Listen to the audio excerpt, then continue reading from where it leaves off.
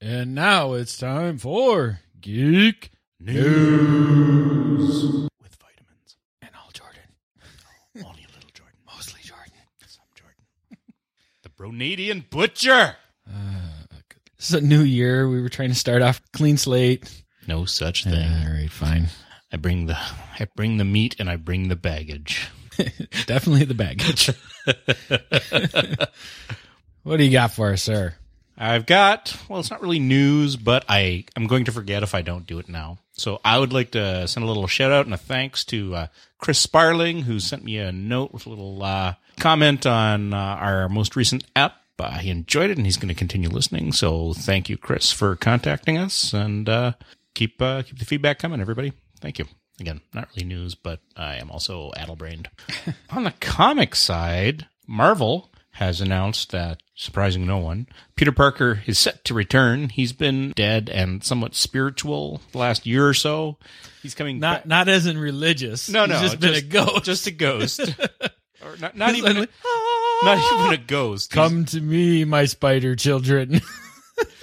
He's just been hanging out in his former body's head, which has Doc Ock in it right now. So he's coming back in April with Amazing Spider-Man #1. I assume that means Superior Spider-Man is going to be ending soon, possibly as late as May. Who knows if they're just going to roll it out 1 month to 1 month. It's going to be written by Dan Slott, and the artwork's going to be by Humberto Ramos. Even if I liked Spider-Man, Ramos would have just put me off. He is horrible. Why he keeps getting work, I don't know. Upper Deck and Marvel are getting together to put out the Upper Deck 2014 Marvel Now cards. It's going to be a standard comic card set, all based on the current iteration of the Marvel Now universe. It's going to be a 100-card base set. There's going to be autographs, sketches, and then, of course, being Upper Deck, they're going to have special holofoil and gold and silver and bronze bordered of the base sets all the way down to like numbered out of 10, I believe, is going to be their lowest. It's Upper Deck, so it's for the most part not worth it. Stick to sports cards or Marvel Legendary. I love Marvel Legendary until they stop producing it. But anything else? No.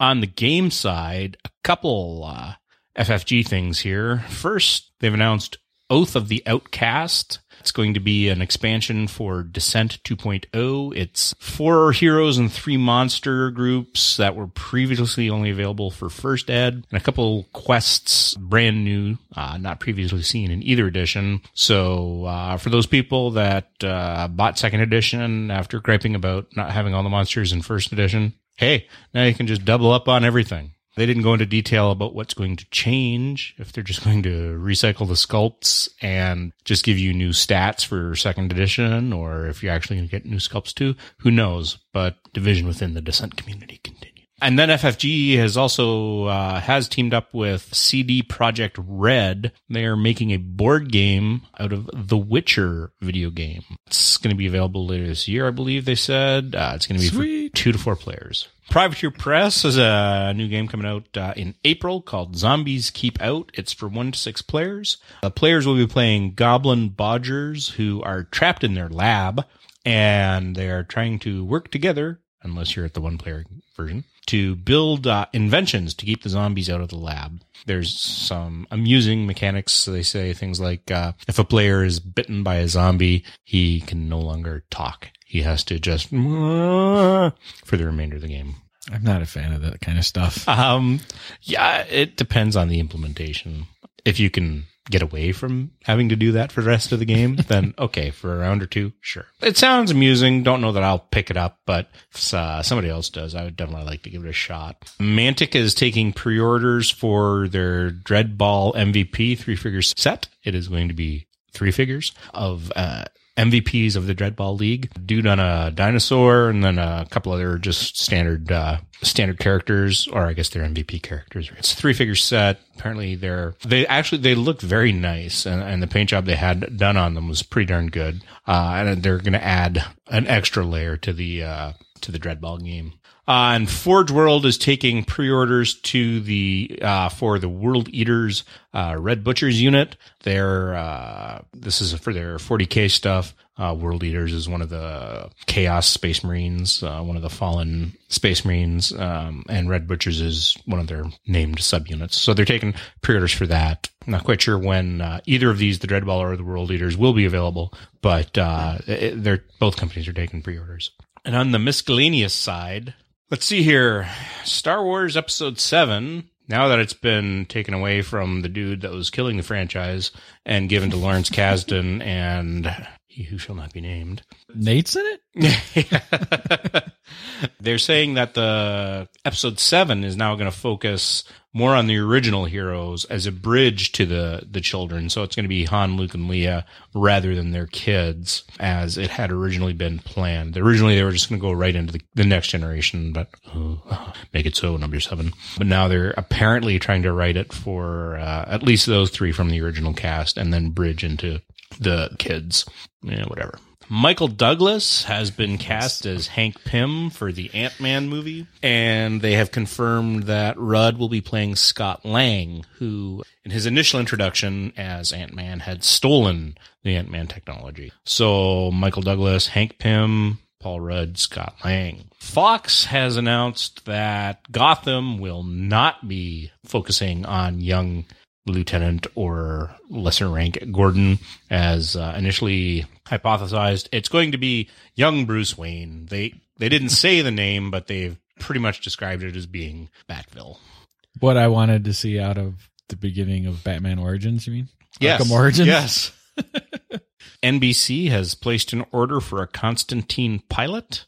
I'm in the minority in that I liked both the comics and the movie. I didn't mind the movie either. But, so they've only asked for a pilot. They have not given an indication that they're going to, do anything beyond that until they get a pilot.